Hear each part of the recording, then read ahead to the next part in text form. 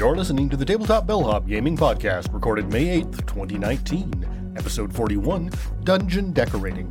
Improving your game space. Then together we ate great food, played Shogun, Valeria, War Chest, and Eminent Domain.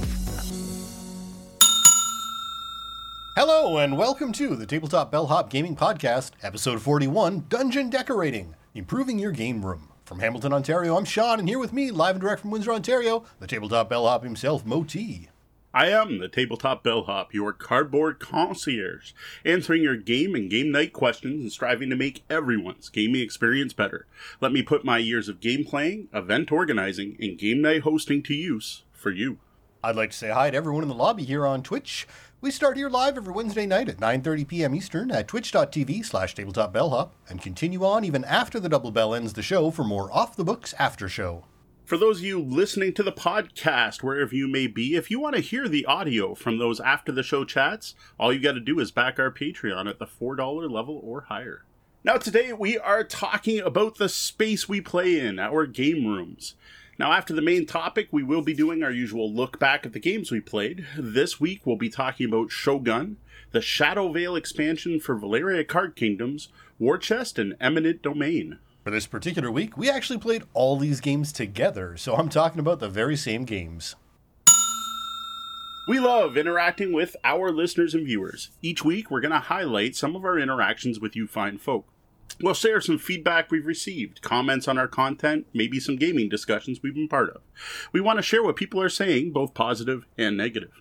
We get better with your comments and suggestions, and if you'd like to let us know something about the show, send your feedback to mo@tabletopbellhop.com and or Sean@tabletopbellhop.com. That's SEAN. You can also hit us up on social media, where I can be found everywhere as Tabletop Bellhop, one word. Now, last week we talked about tile laying games. To go along with that, we've got some great suggestions from our fans. But first, I wanted to share a couple of other comments. Emmett O'Brien commented on our Gaming with Kids episode from a couple weeks back. Just finished listening. Good stuff. I had thought about kids and RPGs. Both my kids have GM'd games at this point, and I noticed something. Both were worried about getting the rules wrong. When I started role-playing, we tried, and massively failed, to get the rules right. There's a big difference in those approaches. We played with the best knowledge we had and had fun. My kids worry they'll ruin the experience by getting a rule wrong. While I support system mastery and playing a game as designed is always my goal, I think teaching kids to play with the best understanding they have is an important concept to convey. Well, thanks, Emmett, and I completely agree with you. We joke a lot about our extreme play of board games, and we do try to encourage playing by the rules, but oftentimes we're still having fun with an extreme play. We just try to do better the next time. Mm-hmm. Now, when it comes to RPGs, my personal opinion is you can't play the extreme version.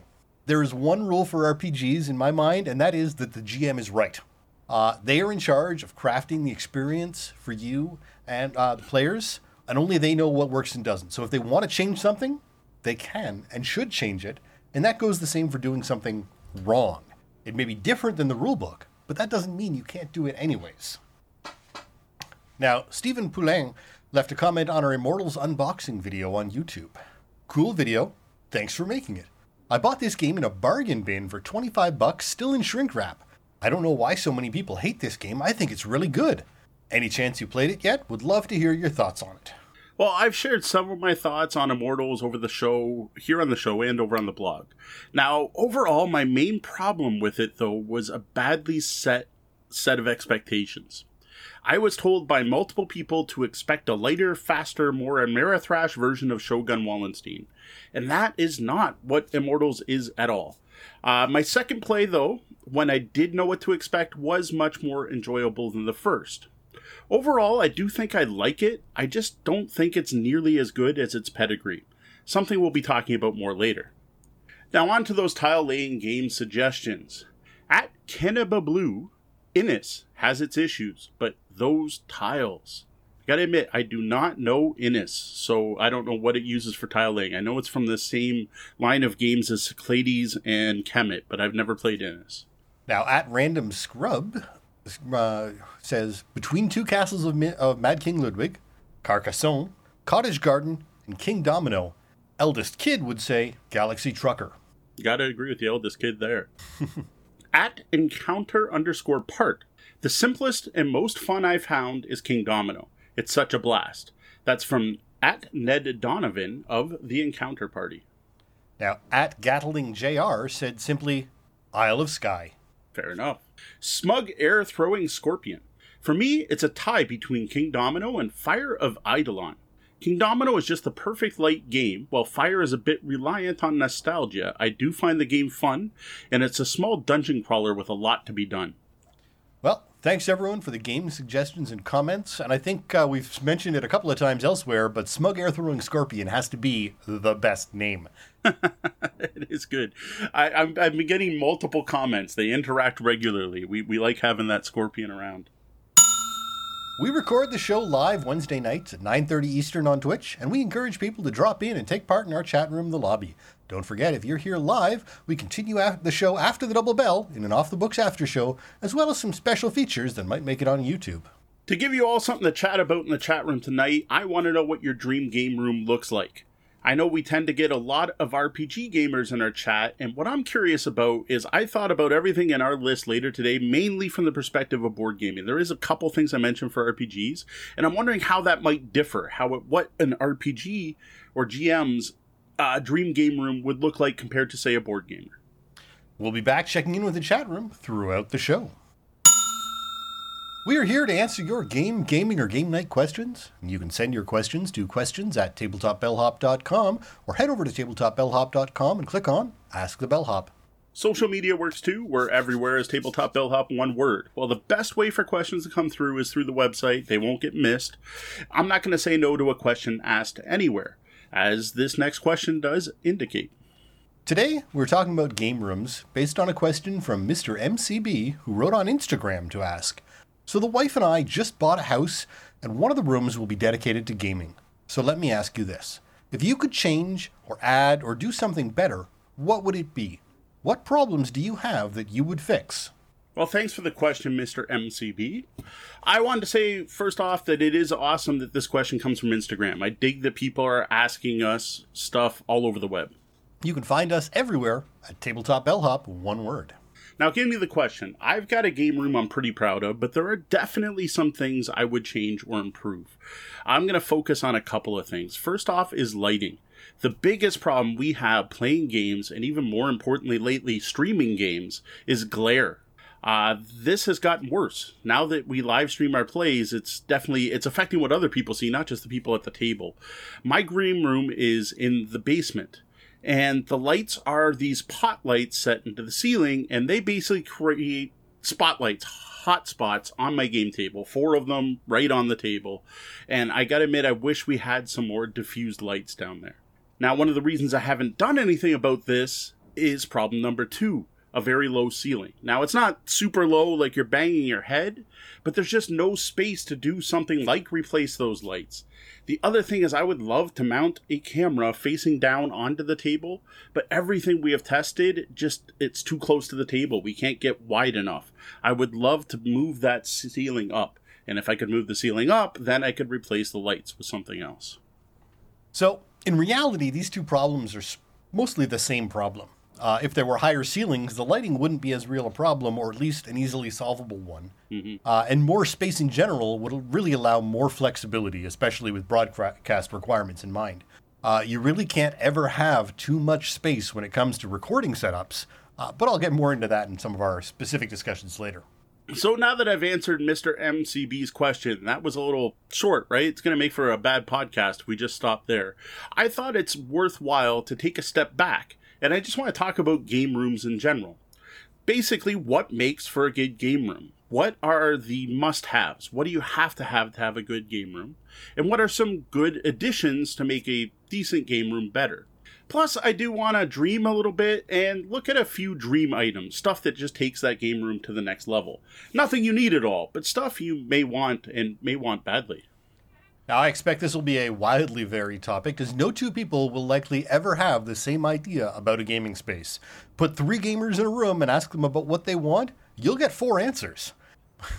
But first up, the must-haves.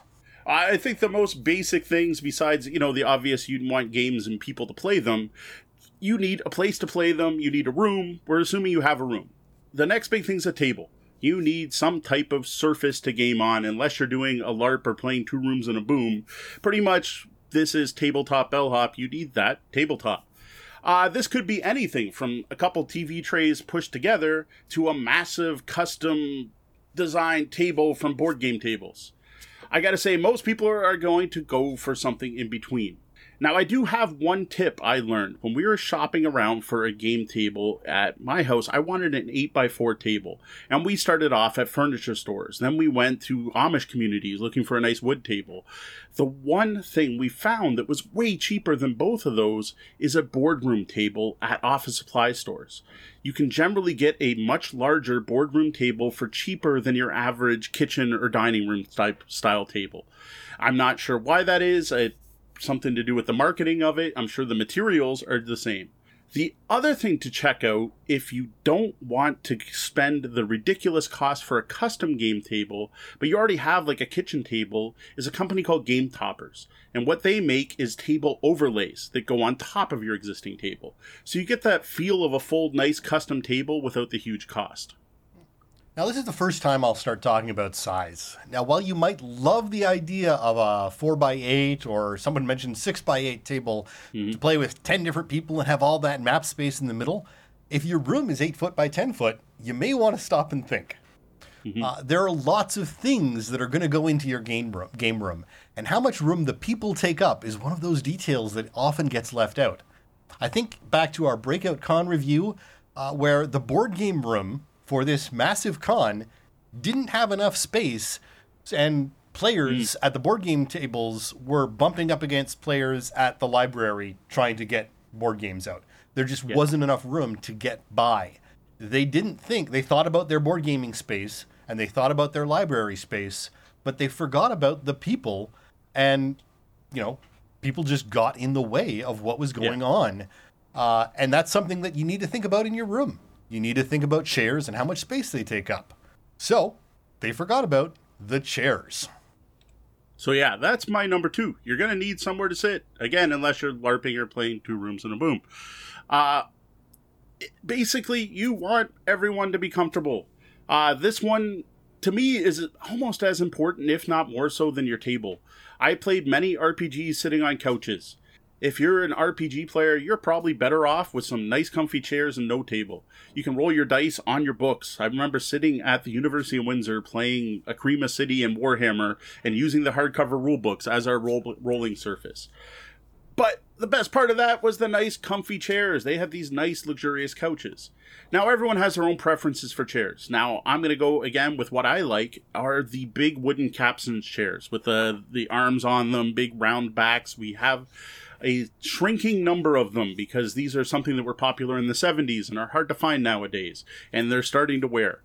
Secondary are the padded dining room chairs. I particularly like the ones with tons of foam in them. Again, popular in the 70s. I think part of that might be that I grew up with those around our dining room table when I was a kid, and we still have some of those, but they're also rather comfy. The padding is really nice, even though it might be poking out in a couple spots. Now, due to this, most of my game room chairs, if they're not literally hand-me-downs from when I was a kid that came from my mom's house, have come from thrift shops.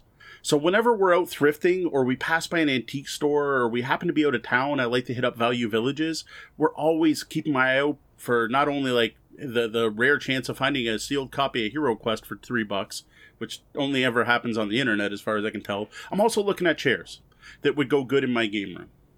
Now, but again, chairs take up space, so remember, they won't be pushed all the way in and need to be maneuvered around.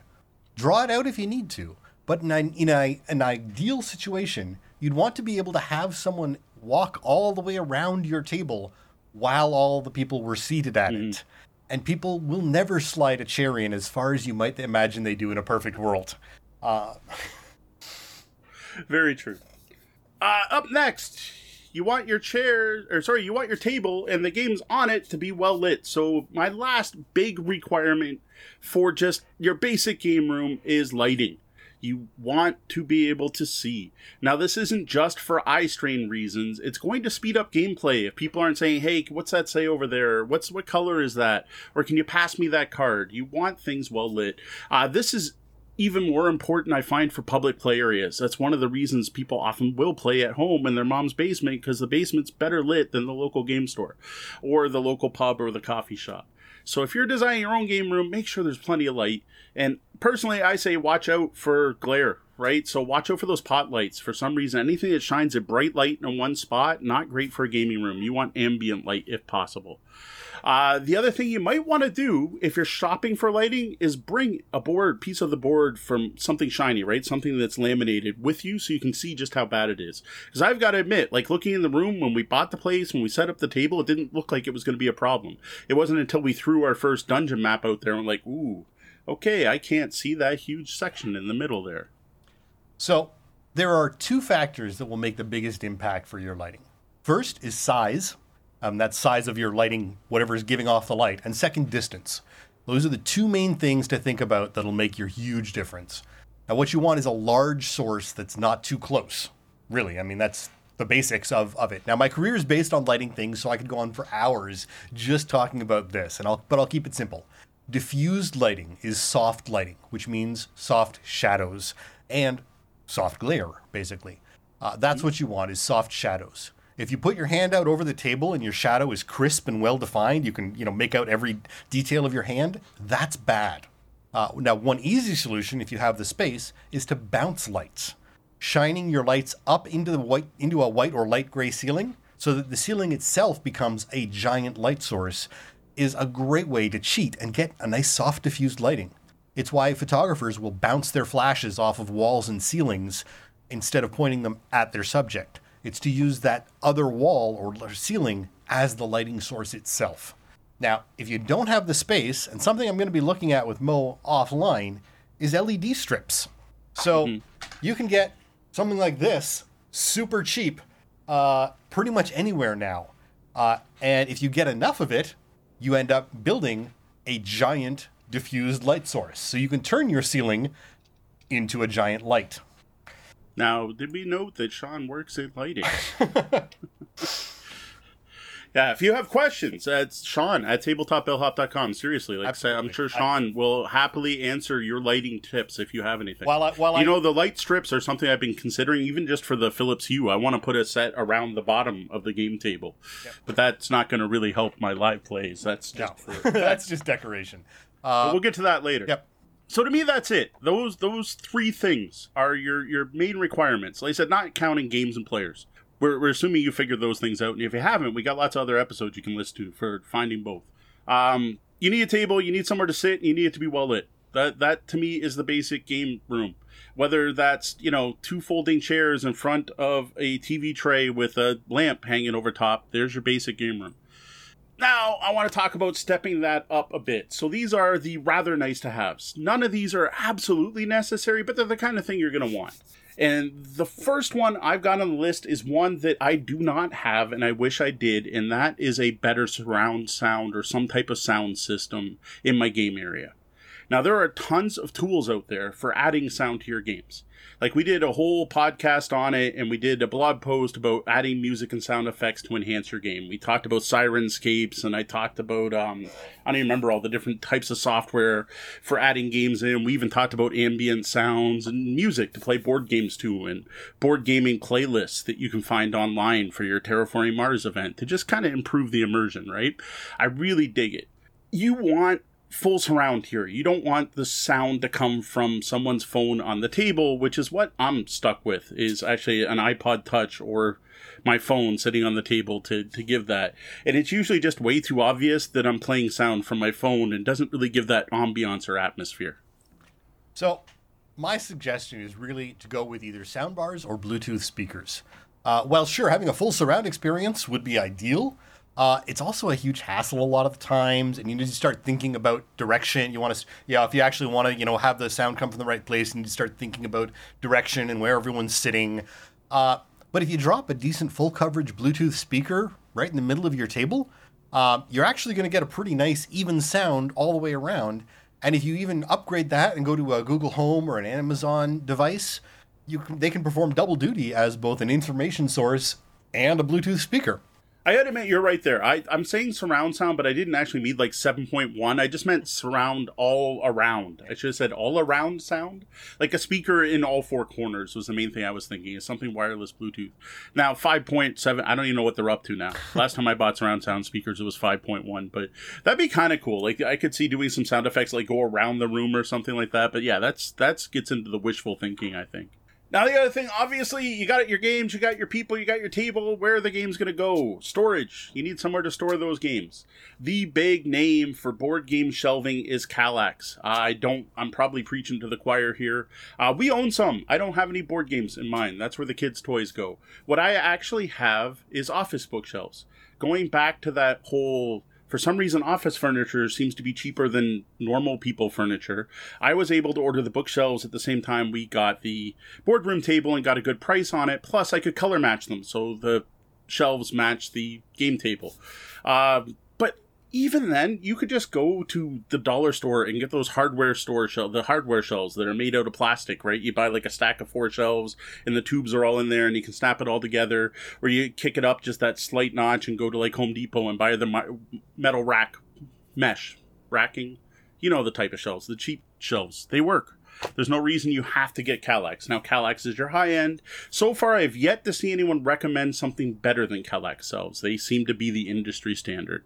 And from what I've heard, do not buy the Target, Walmart, the Cubes shelves that just look the same. They just don't have that 1-inch thickness that you're going to need for some heavy games, especially if you're into box inserts. You start throwing wooden box inserts onto 1/4-inch shelves, you're going to have problems. Trust me, I know if you look at the white doors behind me, there's probably a bit of a bow in that, and I got to flip that shelf again. Now, one thing to think about is where you store your games in the house. So that's where your shelves will be. If no one is going to see it, you can save money. But also to think about, if your game room is in the basement and there's even a slight chance of flooding where you live, you really want to consider that plastic solution, even if it might not look as fantastic. You'll be glad you did when you don't have to replace a pricey bookcase, or worse, the games that were damaged when the wooden bookshelf soaked up water and got the boxes wet anyway. So, plus keep the games off the floor, right? If you're in the basement, you want to keep the games off the floor as well. Yeah, I hope that's a given. Another aspect of this too is how to organize your game collection.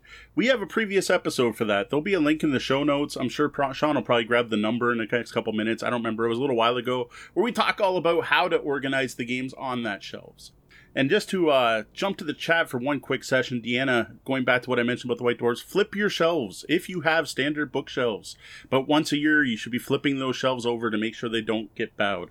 And you know you bought cheap bookcases if the other side is unfinished. You're like, oh, no, I cheaped out here. Up next, we talked about this a little bit earlier, is kicking those lights up to the next level, which is programmable lights. Back when I bought them, the Philips Hue lights were the lights to buy. Nowadays, as far as I can tell, there's a million different varieties. Some are way cheaper than Philips, and as far as I can tell, just as good. So I'm gonna pimp Philips because I'm impressed by what I have, but there are cheaper solutions out there that, as far as I can tell, are just as good. Now, I don't use these every game. That they can be distracting. Listen to our Tech on the Table episode. We talk all about that. But I think there is nothing better than being able to set the mood, especially in a role-playing game, by changing the lighting in the room. It's not something you do every scene, every 5 seconds, but you get to that boss fight where you're about to fight the orc boss, and all of a sudden the entire room turns green, and then fades to black, and then goes brighter green as I start having the orc cast a spell. Or the party suddenly dives underwater, and you change the room to shifting blues and green lights. Like, there's just something about that you can't convey just with words or sounds, right? Like, having the light shift is awesome. Now, I don't just use them for RPGs, though. I use them for board gaming, probably not as often as I should. It depends. I tend to forget I can do it. But there are 2 settings specifically on the Philips Hues called Bright and Concentrate that I find really good to make the light closer to actual white, which is good when you're playing games where you have cubes or meeples of similar colors or playing pieces, or boards where it's hard to tell the colors on the boards. So I find that really useful for kicking it up. The contrast in the room, so it's easier to tell colors and cubes and things apart. So 2 things here. Actual white is not a real thing. Uh, humans are awesome creatures when it comes to adaptability. So unless you're actually planning on using cameras, white can be just about anything, and your eyes will adjust. Again, the entirety of the room makes a huge difference. So whether if you've got a dark room, that's going to affect what you find white is. And two, as Mo said, there are a lot of solutions available. Don't rush into this too quickly. There are a lot of solutions at a lot of different prices, and they are almost all, sadly, incompatible with each other. So when you make that choice and start spending a little bit of money, you're going to be locked in because, I've already spent $250 on Hue lights, and these other lights I now want aren't compatible at all, and I don't want to have to use two different apps to run my things. So do be cautious.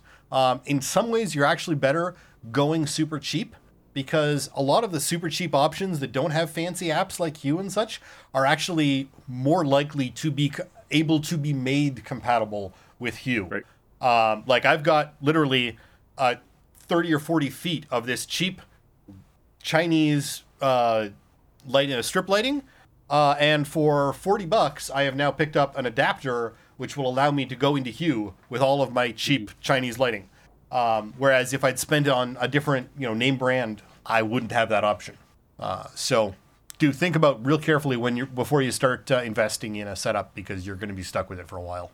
Yeah, I've noticed with the Android apps, Hue and LIFX or LIFX or something like that, I'm not sure how it's pronounced, those two are compatible. Right. But other than that, all the apps I have, those are the only two they'll control. Yep. Without some form of adapter or something like that.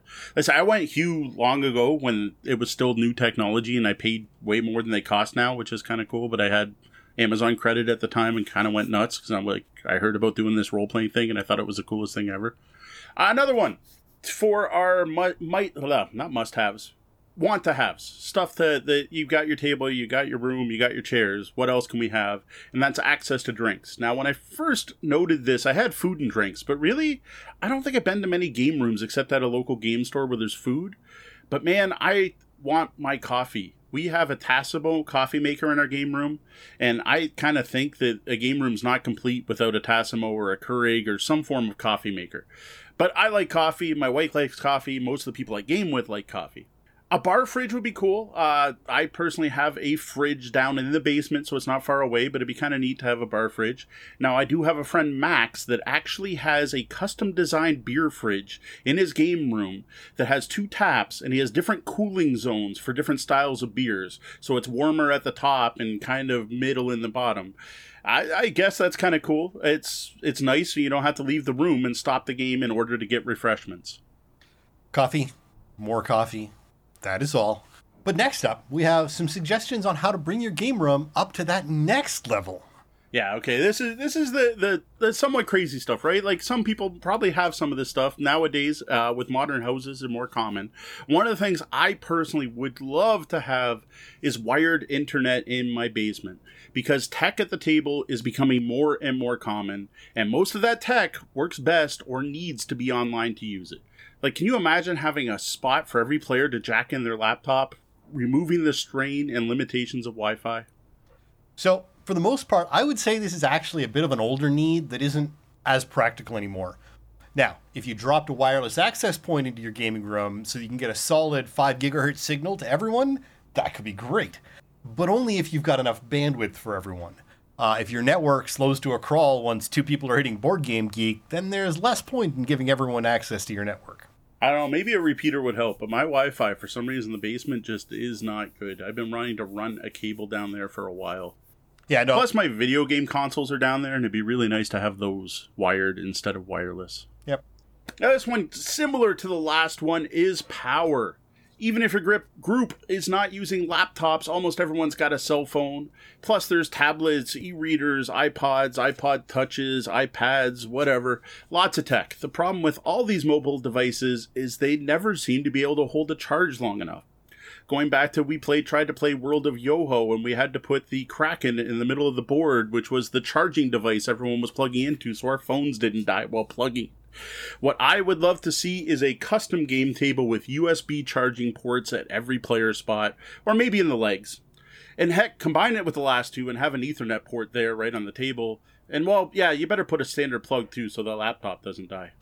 Now, most boardrooms solve this by mounting power bars either in the center or underneath the table. Just make sure you're thinking about where people's legs are going to be. And the big problem you run into is how to get the power to the table from the wall. But we'll get more on that later. One thing I'll note is there are a whole lot of options now where you can get power bars that have USB plugs built in, all in one. So think about it. I mean, for nothing, for less than $20, you can get power bars with USB ports. And they're all mountable. They all have screw holes on the back. You can mount those right under the table, and that solves half your problem right there. Now, next one is specifically because we're now trying to stream games. Friday nights, 8:30 p.m. Eastern, right here on Twitch. Streaming's the new hotness. Lots of people are doing it. I'm doing it.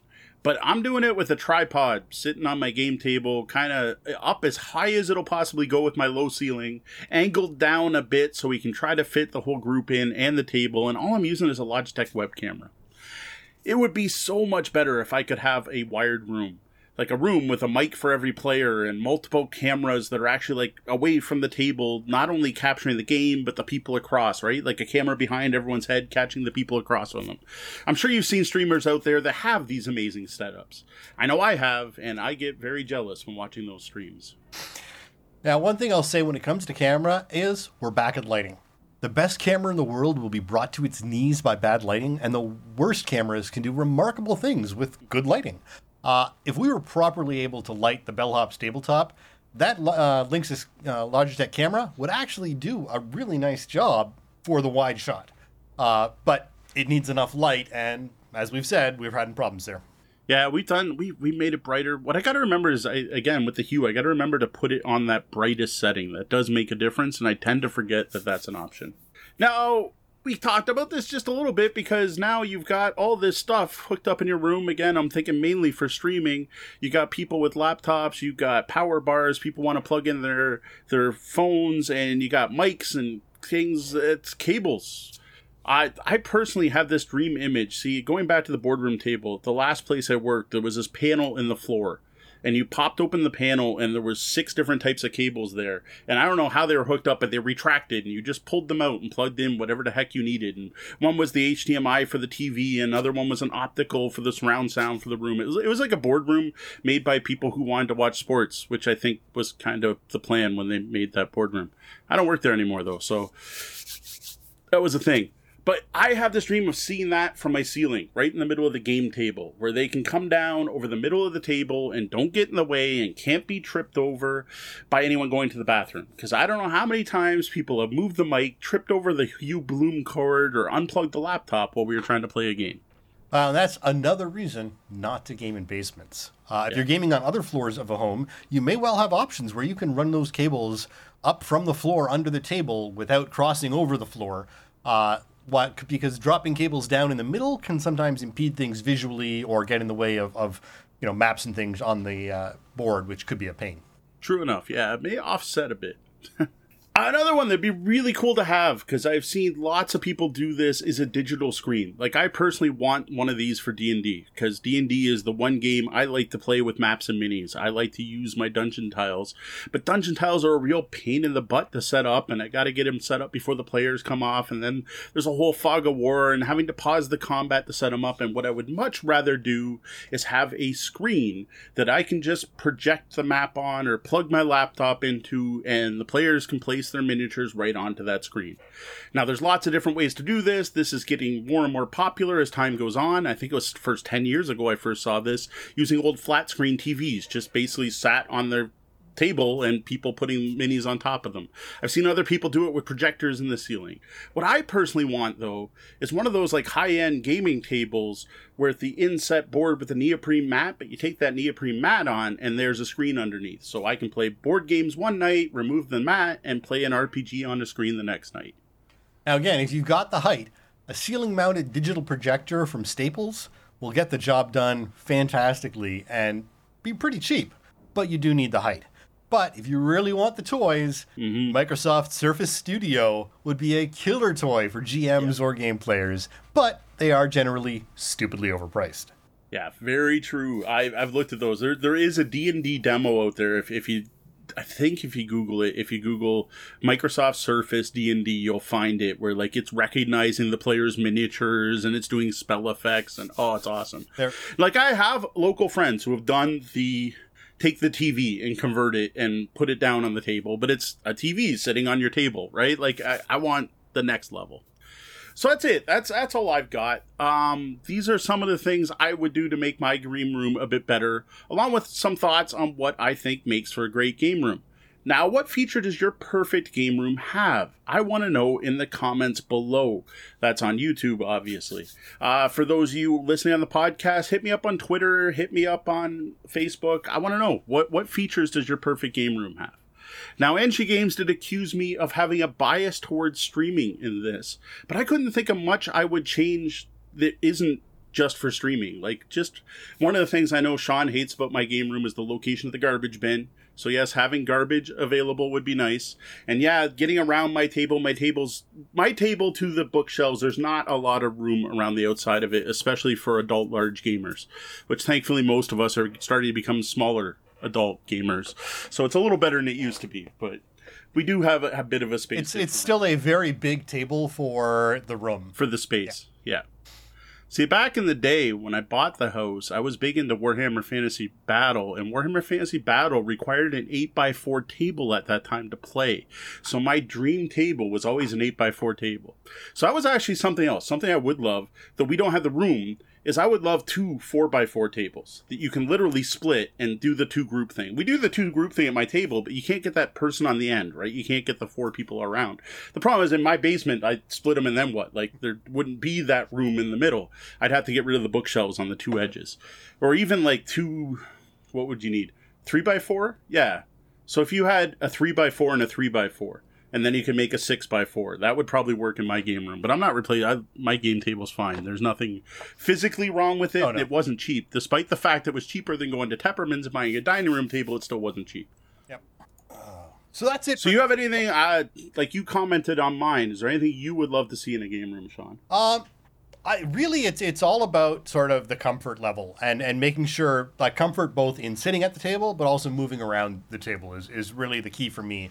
You want those great chairs and what you're going to be playing on so depends on what you prefer to play. Like you said it really when it comes to like the RPG versus board games.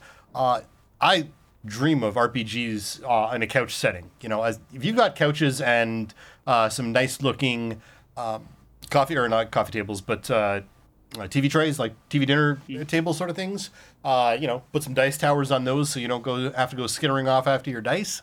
And that's it, right? You want to be super comfortable. Yes, if you're getting into the more miniature-based RPGs, you've got to think about that as well. But that's when you bring in the projectors or digital options and. There's a whole lot now of the options where you can do sort of digital role playing alongside, so everyone can be in the room. Mm-hmm. But if everyone's got a tablet, they could be signed into digital options that allow a lot of that miniature stuff to not necessarily even need to be on a table, even if you want to do miniature play. There's because of some of these technological options, there's just so much there now. Roll20 I think is the big one. Roll20 is huge. Is the big one now. Yep. Yeah, if everyone had a copy of Roll20 on their tablet, you'd be able to, or laptop, then you could still be sitting in chairs but still using your maps and menus. Yeah, and I mean Roll20 even does like I sat through one of their a discussion from one of their people at the last Breakout. And they do great stuff like Fog of War and all sorts of fantastic features that are really hard to do. So in several ways, they're better than having that map out in front of you. Well, that's it, right? Yeah. Like having to hold on, everyone roll initiative. Okay, I got to go get my dungeon tiles. And when I used to do dungeon tiles, I make some pretty elaborate maps. I'd take pictures on my phone, so I'd have to get my phone and figure out what tile went where. Like I had some ways to cheat. Like I had each encounter in a Ziploc bag and stuff like that. But yeah, there were definitely problems with that. Yeah, indeed. NG Games brings up a good one. Side tables. We talked about that with the food at the table episode. No drink should ever be on the actual game table. It should be on a side table. I know we're terrible. You can call us on it every camping game. But yes, when I always think of it on New Year's. Like once the alcohol comes out, then I'm like, no, Yep. off the table. Yep. When everyone's just got Timmy's, I never think of it. Everyone's got their... But side tables for your drinks. If you're playing RPGs, I personally think side tables for your character sheets and stuff too. Off to the side, and then you can have it on the other. Yep. Drop-down whiteboard. I had forgotten about that. NG Games and I had talked about doing that over the one window where we could just like pull it down and retract it. We do have a whiteboard. A whiteboard, especially for run RPGs, is fantastic. Board games, not so much. I can't think of many things in board games you want a whiteboard, but whiteboard, even just for like writing down initiative, for doing plot maps, everything. Whiteboards are fantastic if you got an RPG. Now, I have one, but it's not mounted because every square inch of my walls is taken up by shelves to hold more games because I have a lot of games. Now, Shadzar has pointed out that if you just get a grand enough table, you get drawers that pull out built into the table that you can use for snack trays with built-in cup holders, and so the game's on the table, and you can pull out your own little personal side table / snack table right there. Oh, yeah, I've seen them. I mentioned it up in the tables. I forget the name. I think it's GameTables.com. I'm looking for it. Yeah, BoardGameTables.com has these amazing, like, cup holders, heated armrests almost, like DM section where you pull it out and it's got a spot for your DM screen. Like, they're crazy. They're awesome. They're extremely impressive. That's probably the only way I would consider replacing my table is, I don't know, I won a lottery and I was able to get one of these high-end gaming tables. Because some of the ones I really like are the fact that they can still be used as a table, where you can cover up all the gaming stuff and put the wood over top and still have people sit down for dinner. So Ursos Minor earlier said some games work best at a skinny table, some work best at a large round table, and so on and so forth. So their ideal game room would have a magic table that would change size and shape to fit the needs of whatever game they're playing. Now, to be honest, I actually think this is more realistic than they were making a joke, but if you get a selection of Costco folding tables, usually if you go for like the 3x2 or the 4x2 size. Now, the awesome thing about the 4x2 tables is not only do they fold down pretty small and flat, but you can also adjust the height of the table really easily. And whereas the 6-foot tables don't usually do height. So if you've got a bunch of 4x2 tables, and then you go with table toppers of some sort. They don't necessarily be the super expensive ones, but some 4x2 tables and table toppers really allow you a lot of flexibility, and you can DIY your own table toppers pretty reasonably priced. And so that. Now, I don't know. There is, I can't find it off the top of my head, and I'm not going to keep sitting here Googling. I looked quick and didn't find it, but there is a shrinking table. It was a table on a yacht that starts off at like a 4-foot round table, and you spun it, and the thing tripled in size. Yes. So there are some magic tables out there. Like I've seen that one over the years shared by a bunch of different people. Yeah, there's a few. If you go on YouTube and search for transforming furniture, there's a few YouTube videos that have a whole bunch of different doors and tables that do things. So I don't know. I don't think I've seen they're long, skinny to wide. I've seen skinny to wide. Yeah. Of course, there's the old 70s, the insert you put in the middle, which I don't think you don't tend to see as often anymore nowadays. No. But yeah, there's definitely some high-end tables up there.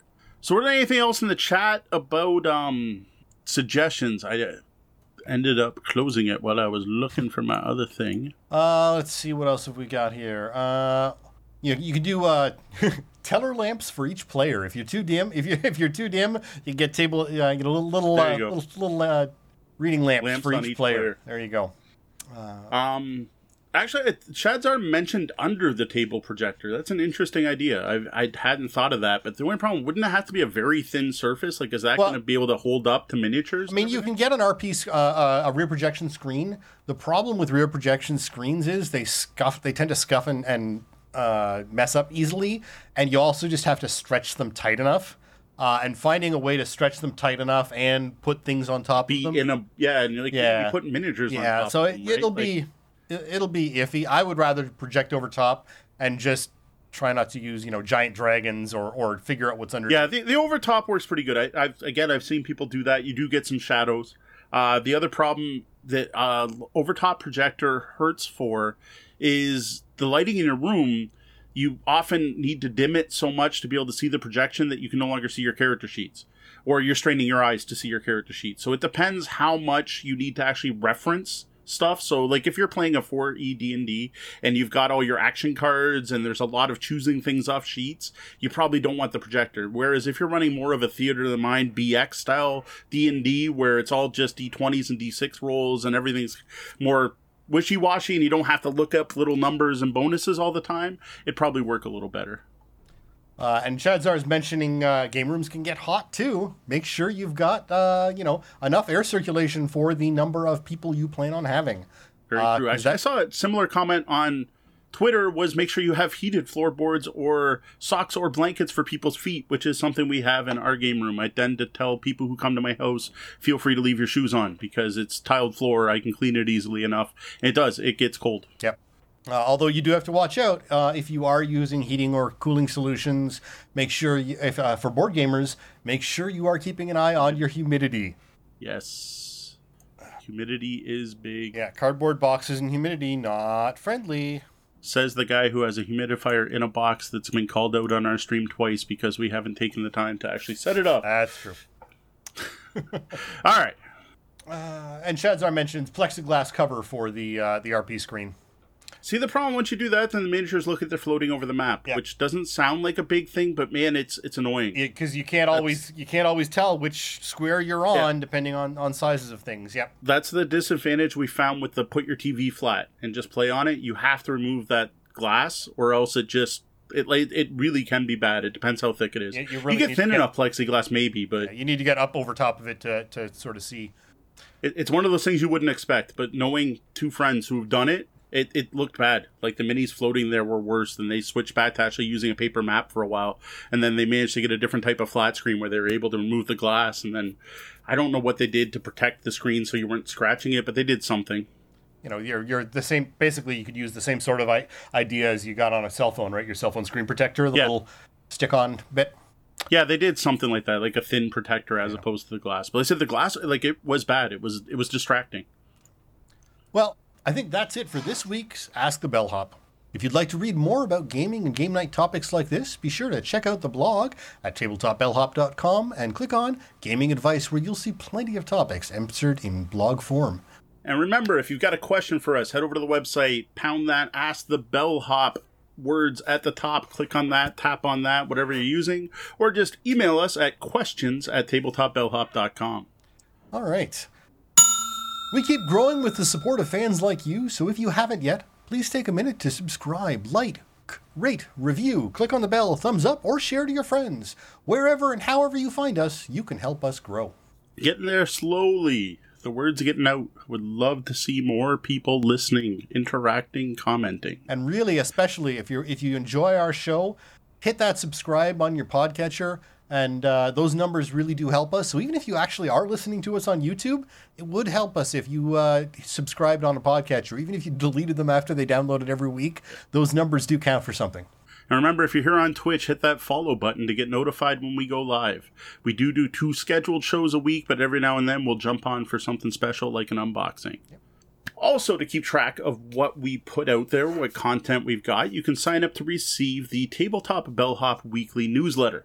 Once a week, I send out an email. It recaps all the content we've released in the week previous. You're going to find out about our blog posts, our new podcast episodes, reviews, or anything else we create.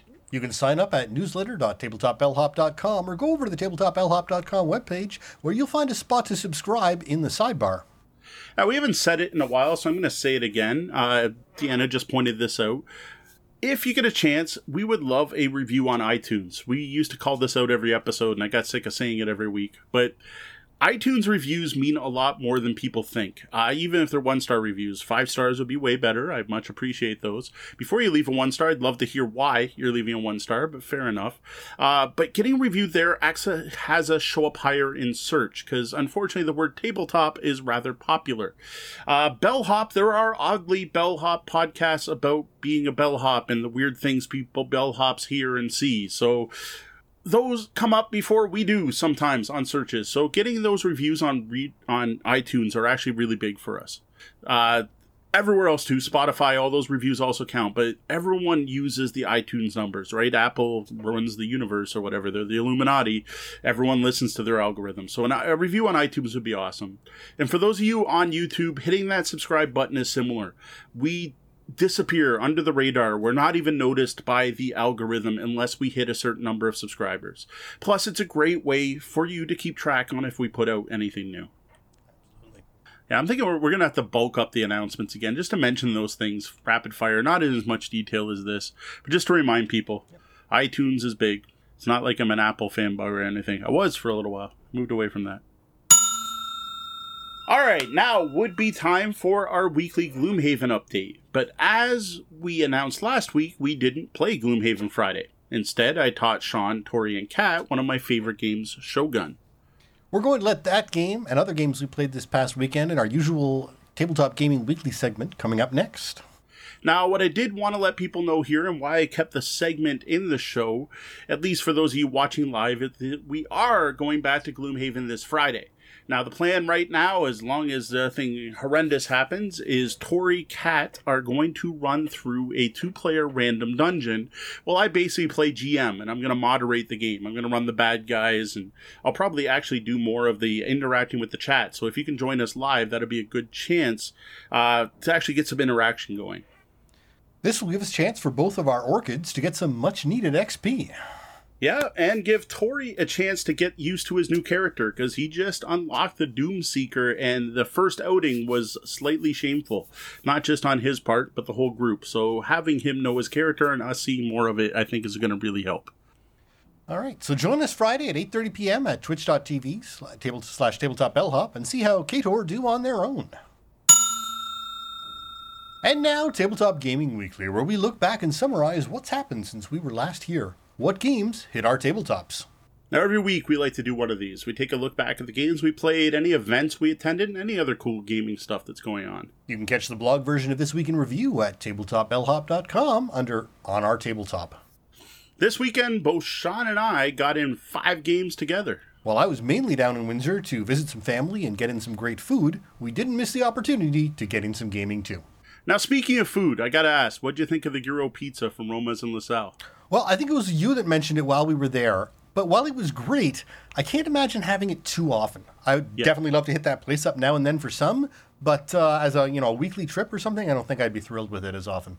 Yeah, it's a unique, fairly strong taste. Rich, I guess, is one way to look at it, especially for a pizza. So yeah, it's definitely something, like I'd crave it. Like a month will go by and I'm like, oh, I need gyro pizza. And then I have gyro pizza and I'm like, no, I'm good. Yep. I'm good for a while. No, absolutely.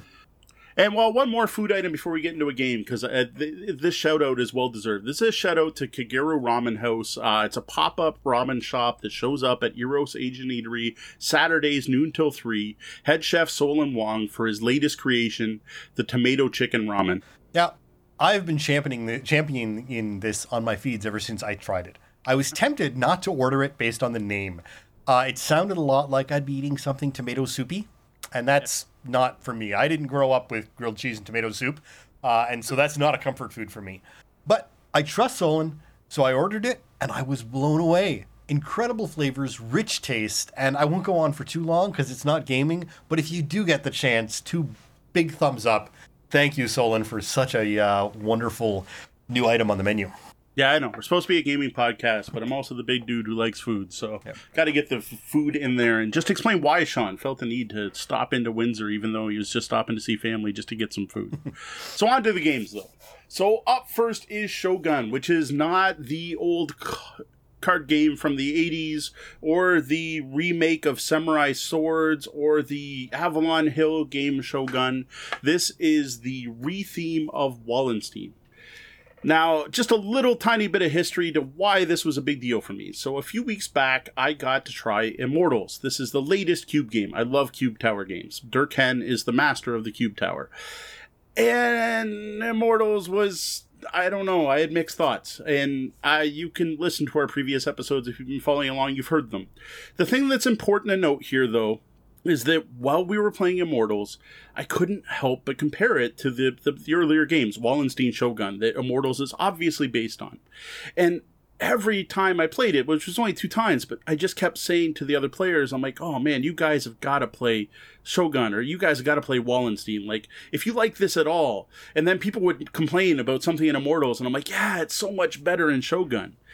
Well, with Deanna recovering for surgery and no Gloomhaven campaign being played, I took last Friday as a chance to act on that desire to actually share my love of the original Cube Tower games.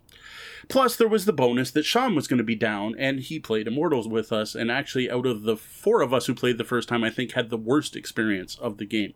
And I really wanted to show this off. So I let the group pick. I said, I don't care. Wallenstein or Shogun, they're literally the same game. Different themes, different maps, but the mechanics are identical. Literally identical. They're the same game. Overall, the group decided the samurai theme seemed cooler, so I was cool with that. I set up the game before everyone showed up. For those that know the game, we use the sun side of the board, which is a little more friendly to new players, and we use the default army setup, which makes sure that everyone has a balanced set of starting provinces and armies. So it was kind of nice to sit down and have a game all set and ready to go like this. It's not too often that I get that experience in real life. And it's nice if you have the opportunity to give that to a group every once in a while. I mean, it's also good to make sure your game group helps setting up and taking down games. Yeah. But every once in a while, if it's convenient and it works, it's nice to be able to sit down and start playing a game every once in a while. Yeah, if you are the host and you know what game you're going to play first, do this, right? Take the time if you can. I managed to pull this off. The main thing is, you don't have no idea how frustrating it is to set up Shogun with other people and going, okay, you have 5 armies at Iku. Do you see Iku? It's just one of those. It works way better if it's set up ahead of time. But I'm glad you appreciated it. Now, teaching the game went pretty quickly. It could have been a longer teach. We did record it. You can actually learn to play Shogun by watching that video, I think. I actually rewatched myself teaching it, and I was happy with myself. It was a proud moment. I'm like, it went pretty good. It did help that all 3 of the other players had played Immortals, and some of the core mechanics, like the main one of programming actions each turn using province cards, is the same in Immortals, and that's a big part of Shogun. So having the group already knew that aspect of the game really helped. Most of the teaching did involve me basically going, this is how this is different than Immortals. And remember how in Immortals this, in Shogun it's this. One of the things, though, that I noticed while teaching it, which is something I kind of knew in the back of my head, but it didn't really come out until I was literally in the middle of teaching it, is that Shogun is so much better tied to the mechanics. The theme and mechanics are integrated so much better. Like, as an example of this, in Shogun, one of the actions you can do is confiscate rice from your people. Well, if you do that, it pisses off the people and they can revolt. Well, the fact that they're getting pissed off is represented by a token. Revolt tokens also matter when there's a battle. So if the farmers are already upset, as shown by a revolt token, they fight for the attacker. But if they're happy, there's no revolt token there, they fight for the defender, because they're happy, no one's done anything to piss them off. Now that is so much more thematic and intuitive than the way the inhabitants in Immortals work. Even by the second game of Immortals, we were having difficulty trying to explain how fights work and who the green cubes fought for. Yep. So I felt pretty good while you were teaching, perhaps even overconfident as I laid out my plan, even while you were teaching some details, which may not have been the smartest move, but I don't actually feel that was what let me down later. The programming portion of it just came pretty naturally after playing Immortals. Now, I am not going to tell you how to play Shogun. The best way you can learn that is literally watch the video. That'll be going live, I don't know, Sean, when are we putting that one up? Saturday, maybe? It may go up Saturday, I'm hoping. But anyway, the next couple weeks, if you're listening to this on the podcast, it's probably already live. It'll be all over social media when I do share it. I'll be putting links up to the Shogun video. So I'm not going to describe the full game. But I will say that this game is not only easier to teach than Immortals. I would say it's probably easier to learn. Basically, what I think is, I've talked about it a lot. Everyone already knows I like it, so what do you think of one of my favorite games? Well, to start, I enjoyed it vastly more than Immortals. No comparison in enjoyment, really. Immortals didn't do it for me. While this, I'm happy to sit down at again. I would say in BGG scale, it's at least a 7. So I'm very happy to sit down at it again. More than anything, I'd like to refine my horrible strategy and make some moves a little bit more suited to that game, because I in hindsight, I think there was definitely some Immortals left over in me, and I was thinking about a more aggressive game and sort of programming something for more aggressive, when realistically, because you can only make a couple of attacks and the randomness of turn order and things, I was getting bit in the rear and couldn't do anything once I'd lost. Yeah, I try to stress it when teaching that game that you only ever get 12 attacks the entire game. So make sure you save them up for the right things. And I try to stress to watch what provinces you're taxing from and which ones you're getting food from, because there's only 12 attacks in the game and people are going to go after them. Yep. I try to get as much of that across, but it is a game that definitely playing it the second time is going to help. Yep. Now, I think I've got it rated a 9, so it is one of my top games. I really do dig it. Actually, I think I have Shogun rated an 8 and Wallenstein a 9, because actually out of the two, I prefer Wallenstein. I like the map better. It's a little more aggressive. You can't turtle. You can't just sit back and do nothing, which you can kind of do in Shogun. If you've got a couple of good provinces, you can just build up armies on your outside and go, I built lots of buildings, and you can't come take them. Right. Now, there are counters to that. But I'm glad to hear you liked it. Tori and Kat were discussing buying it, so I think right there is probably the biggest, they must have liked it. There was no, we're going to teach mom. That's the surefire for Tori and Kat. If they mentioned they're going to teach mom, then I'm like, oh, they like this one. Yeah. But it wasn't a mom-style game. I think the main reason I'm not rating it higher is it's not necessarily the type of game I drift to first. I think it's, again, it's one of those enjoyable games, and it's fun to play down there, but it's not something I would ever buy because that's just not my go-to kind of game. Yeah, you're not really a focus on a map area control gamer at this point. No, it's an enjoyable thing, but again, it's just not my collection. Yeah, for that style of game, that's my favorite. There are others I like. Up next, we're going to get into a style that is more to Sean's liking, and that is Valeria Card Kingdoms. Now, when I first got a hold of Tori and Kat and said, hey, we're probably not going to play Gloomhaven this week, just stuff's going on, and Sean may be coming into town, we're probably going to skip it. The first thing I got in text message on Facebook from Tori is Valeria, because he really wanted to play Valeria Card Kingdoms. He first tried this back at my birthday bash back in January and has been itching to play since. Now, I explained that I really wanted to show off Shogun or Wallenstein, and he's like, all right, cool, but on one condition. If we finish early enough, we play Valeria. And I'm like, why not? But I added my own stipulation, and that was that we use the Shadowvale expansion, which is going to be coming off the pile of shame. It's something I just got kickstarted, just released in 2019.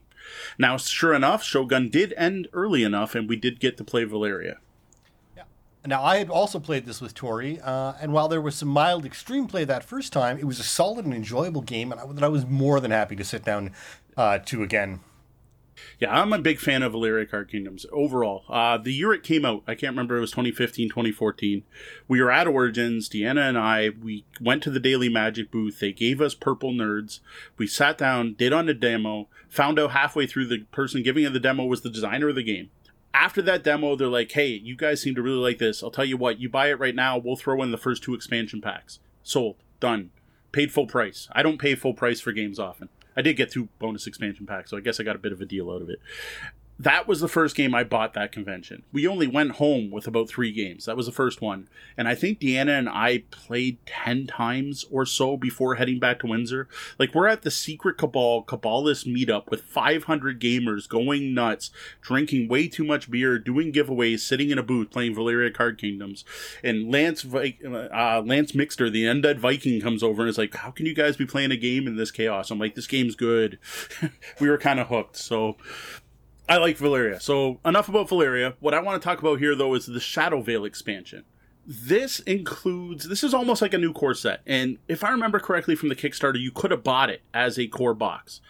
As in, you didn't need to own Valeria. Now I own Valeria, so I bought it as the expansion set. It has a complete set of new citizens. So all the citizens from the original replaced. 5 completely new monster decks. Again, completely replaces the ones from the original with 5 new decks. A complete set of new domains. New events, which events were something that were released as an expansion, but events that are new to this, and 5 new dukes. Now, because I backed the Kickstarter, I also got the Relics expansion with my box. I don't know if that's a Kickstarter exclusive, but it was, because of the Kickstarter, it came with my set. I think everyone else can buy it separate, or it might have been Kickstarter exclusive, I'm not sure. But anyway, we had Relics.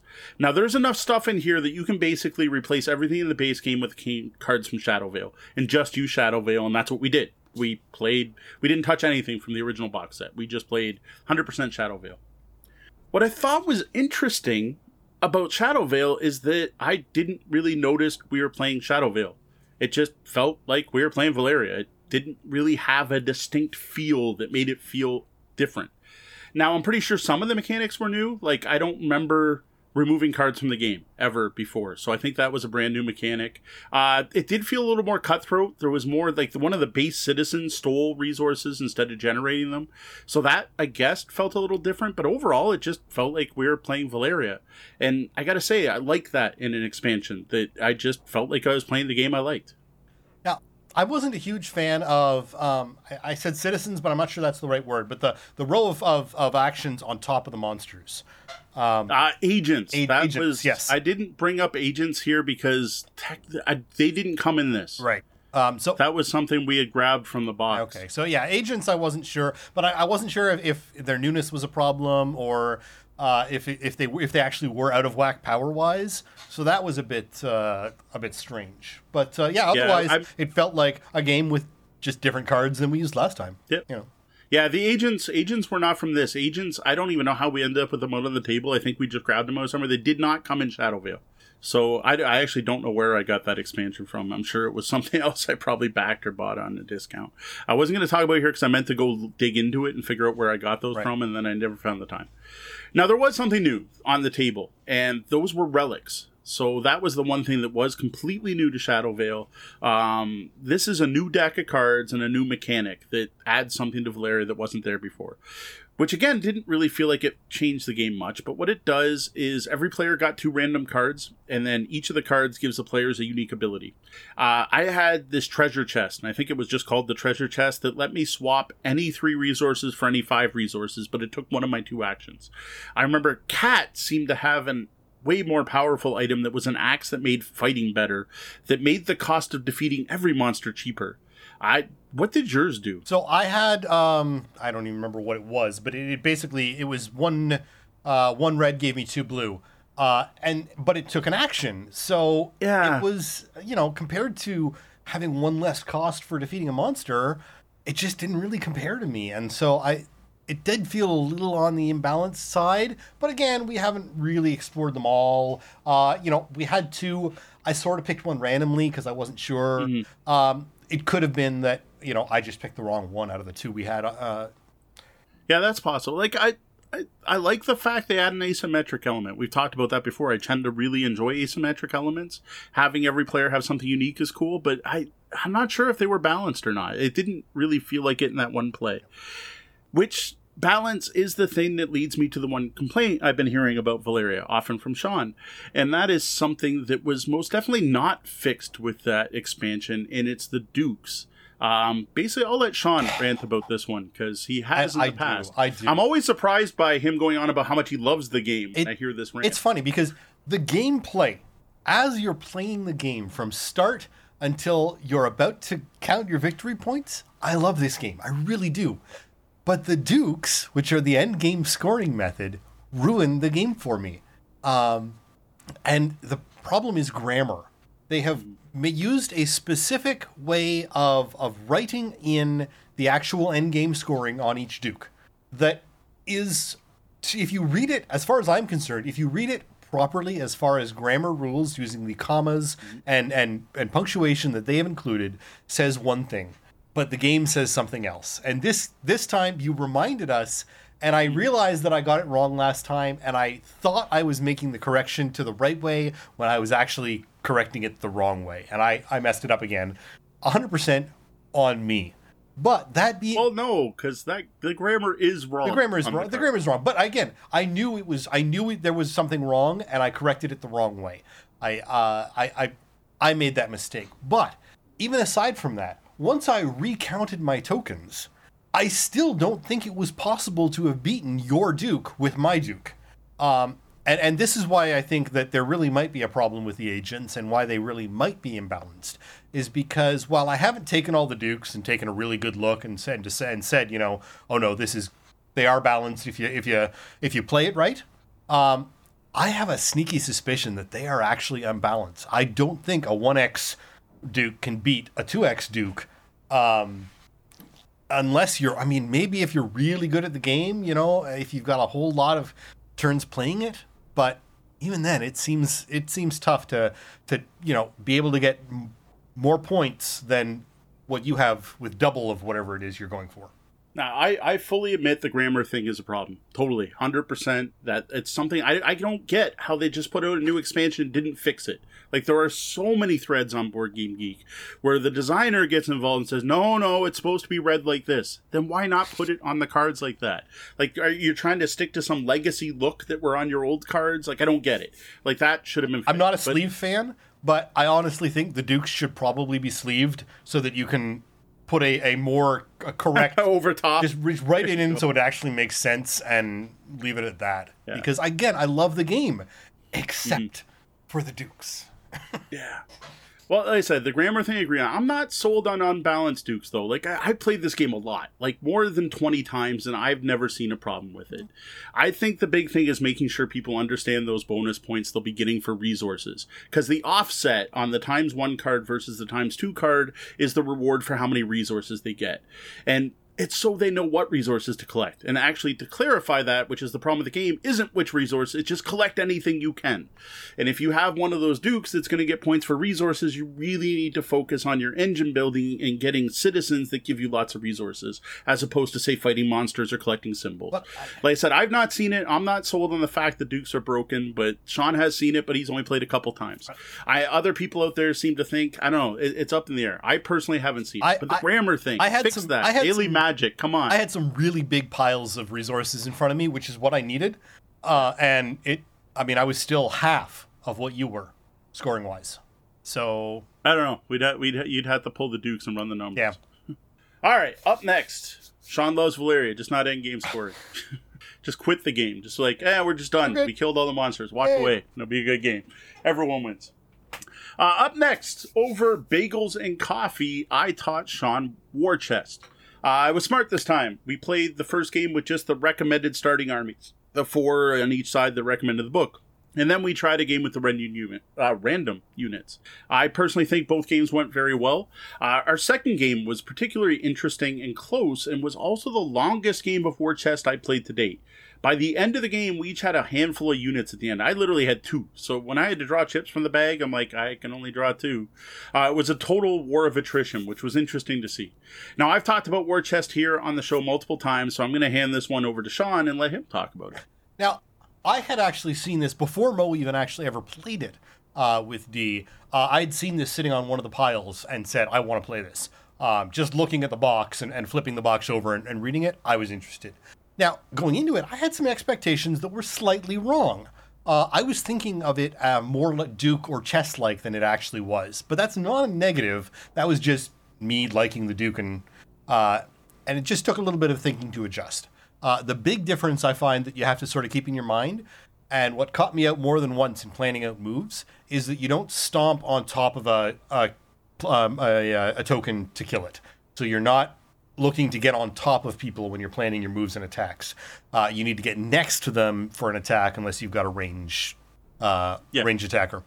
And so thinking, you're not thinking about, if that horse has to move forward 2 and over 1, it has to end up next to the player, not on top of them. And that caught me up a little bit. But once you got those movement thoughts correctly, no, it's a fantastic game. And it's a really interesting assortment of potential pieces. So once you're a little more familiar and you do start playing the random pulls, it's great. And the actual mechanics of how you're commanding pieces and things is really interesting and a fresh change from the Duke, where you're that much more limited by what you can pull out of the bag versus just, I've got all these pieces in front of me. Which one do I want to move? Well, you can only move the ones you want, and there were a few times that caught you up, whereas you just, it was one of those who pulled the right piece first. Yeah. What I like is it's open information and it's not all at once. So there is the bagged pull, but you can always look at how many chips everyone has and where they all are, right? And you only have the 4 units, as opposed to the Duke. Far too often in the Duke Club, while I love the Duke, someone gets that lucky draw. I'll draw from the bag. Boom, I win the game. That happens a little too often, or I'm about to win and the person happens to draw that one tile that stops me from winning. It goes both ways. You don't tend to get that in War Chest. You always know the odds. You could sit there and do the math, and with only 4 units each and a max of 5 chips each, the math's pretty simple. Like, that's a game I can card count, right? You're not card counting, you're chip counting. But I can pretty easily tell, ooh, Sean has 3 of those in the bag. He's probably going to draw at least 1, if not 2, on his next turn. So I better steal initiative to kill his unit before he goes, and so on. Or equally, he's got one of those on the board, but I've already killed 3 of them. He can't move that piece. Can't move. It's a dead... Realizing that. It's a dead piece, and I don't need to pay any attention to it anymore. Yeah, that one's even more important, right? That's a mistake I see a lot of first-time players make, is they'll bolster the first turn without realizing they only had 2 chips in their bag. And once you bolster, you're like, I'm not going to point it out because I want you to learn to play, but your unit's not moving until you draft a new one. Yeah. Overall, still really dig War Chest. Been impressed every game I played. Just as good 4-player as 2, which is another thing I was surprised by. Not that we played 4-player on the weekend, but it did the weekend before. So the last game we played before heading out and having that amazing ramen we talked about was Eminent Domain. This is an older deck builder from Tasty Minstrel Games. And we all know Sean loves card games and in particular deck builders. So I've been doing what I can to introduce him to a wider exposure of different types of games that do something different with deck building. Like the last time he was down, I introduced him to Clank and Core Worlds. Well, this time it was Eminent Domain. Now, I picked Eminent Domain because, to me, it's one of the most unique deck builders that really does do something different with the cards than other games. Because it's really, the main mechanic is really role selection. And deck building is kind of a secondary part of that. It's more like a Race for the Galaxy, where you're going to pick a role between survey, warfare, colonize, produce, trade, and research. Note it even has produce and trade together, so like there's definitely some Race for the Galaxy here. Now, each turn, you're going to spend one of your cards in your hand to do an action, but then the rest of your cards are just there to bolster the role you pick. And now the role can be any of the roles in the game. You don't even have to have the card in your hand. So that's where it's very different from most deck builders. Now, when you choose that role, you're going to take a new copy of that card.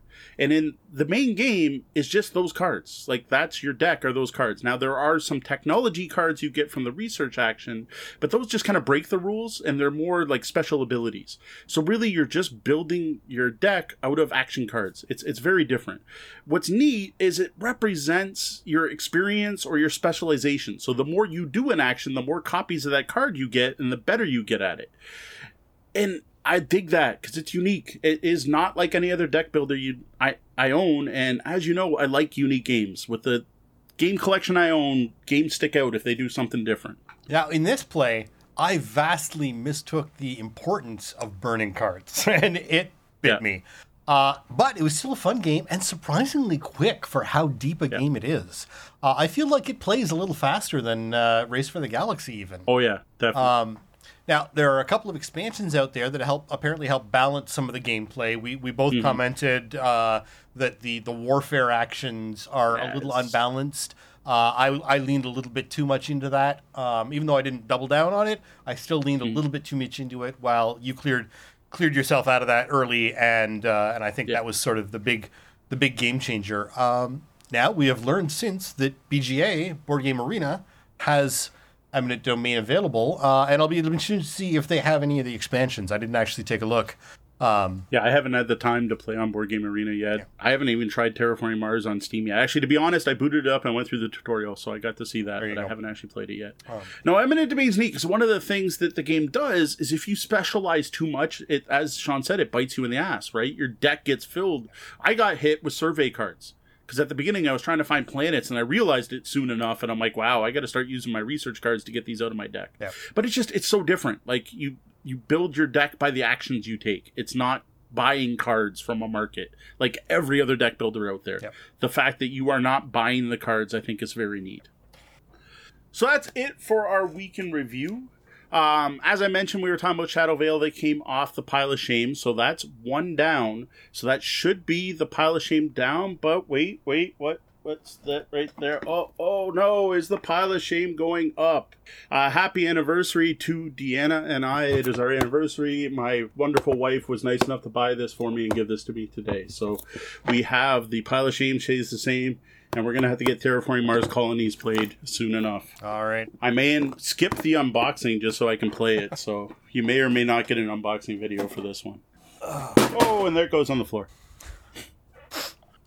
So now that we've talked about what we played since last episode, is there anything you're looking forward to next week? I'm assuming you're not going to make it back down to Windsor again, and we can't play another round of Shogun. Nope, not making it down. It could possibly be the most gaming I do is watching you guys play Gloomhaven on Friday. We'll have to see how it goes. I'm actually not sure what my weekend looks like, but maybe it'll be raining, and we'll get some DC in. Yeah, obviously I have Gloomhaven on Friday, though I don't know if I should even log that as a play if I'm DMing Gloomhaven. I probably will. I think that'll count. The other thing for me is CG Rome is having their game night Saturday. Assuming my mom's health it's been on the mend lately, so assuming she's feeling good enough to watch the kids, I'll probably hit up CG Rome. No clue what I'm going to bring, though. I'm really learning towards Strasbourg again. Because that Quickfeld has gone over well, and I think the people I played with last time were looking forward to trying it a second time. I might try to grab something off the pile of shame. I might bring Colonies, though I think Deanna will be disappointed if I play it without her. There might be some anger. She played Prelude without me the first time. That's true. At Extra Life. That's true, I figured but I don't think she played my copy of Prelude. But I don't think Prelude was an anniversary gift, so... That's true. That is true. We'll see. Now, a quick shout out and a thank you to some of our Patreon backers. Their support helps make this show possible. Misdirected Mark. Join Phil, Chris, Bob, and Camden every Tuesday night at 8 p.m. Eastern as they talk I should have updated that. Investment. If you happen to join the Misdirected Mark live show last night, we would have learned that Camden has actually stepped back from doing the show. So it's just Phil, Chris, and Bob right now. Camden's got a bit too much going on. He may return as a guest. We'll have to update that for next week. I forgot about that. But it is still Tuesday nights, 8 p.m. Eastern. Brian Kurtz. Thanks, Brian. Speaking of the Misdirected Mark chat, he was there last night. It was cool to see you there. Joe Swick. Thank you. Thank you. Now, one quick note on a change you probably just noticed. No, we didn't lose a bunch of patrons. The news is actually much better than that. Instead, we've gained a few more. Due to the length of the list, going forward, instead of going through the full Patreon list, we're just going to highlight a few each episode. Don't worry, if you're a patron didn't hear your name this week, it should be coming up soon. Well, that was a double bell. That means my shift's coming to an end, and we're going to have to lock those front doors. Though the doors to the lobby are closed, you can always find us across the web and social media as Tabletop Bellhop, one word. You can also find us on Board Game Geek as guild number 3347. Drop by our website at tabletopbellhop.com for more gaming content. If you like the content we're providing and would like to support our continued efforts, please consider tipping the bellhop at patreon.com/tabletopbellhop. Remember to join us here on Twitch every Wednesday night at 9:30 p.m. Eastern and watch for the Tabletop Bellhop Gaming Podcast to hit your podcatchers in YouTube at 2 a.m. Eastern every Tuesday. Well, that about wraps up the time we have for the show tonight. For those of you here live, thank you for joining us. Hang around and join us in the Penthouse Suite for the Off the Books After Show. For Tabletop Bellhop Live, I'm Sean. And I'm Mo. Thank you, and game on.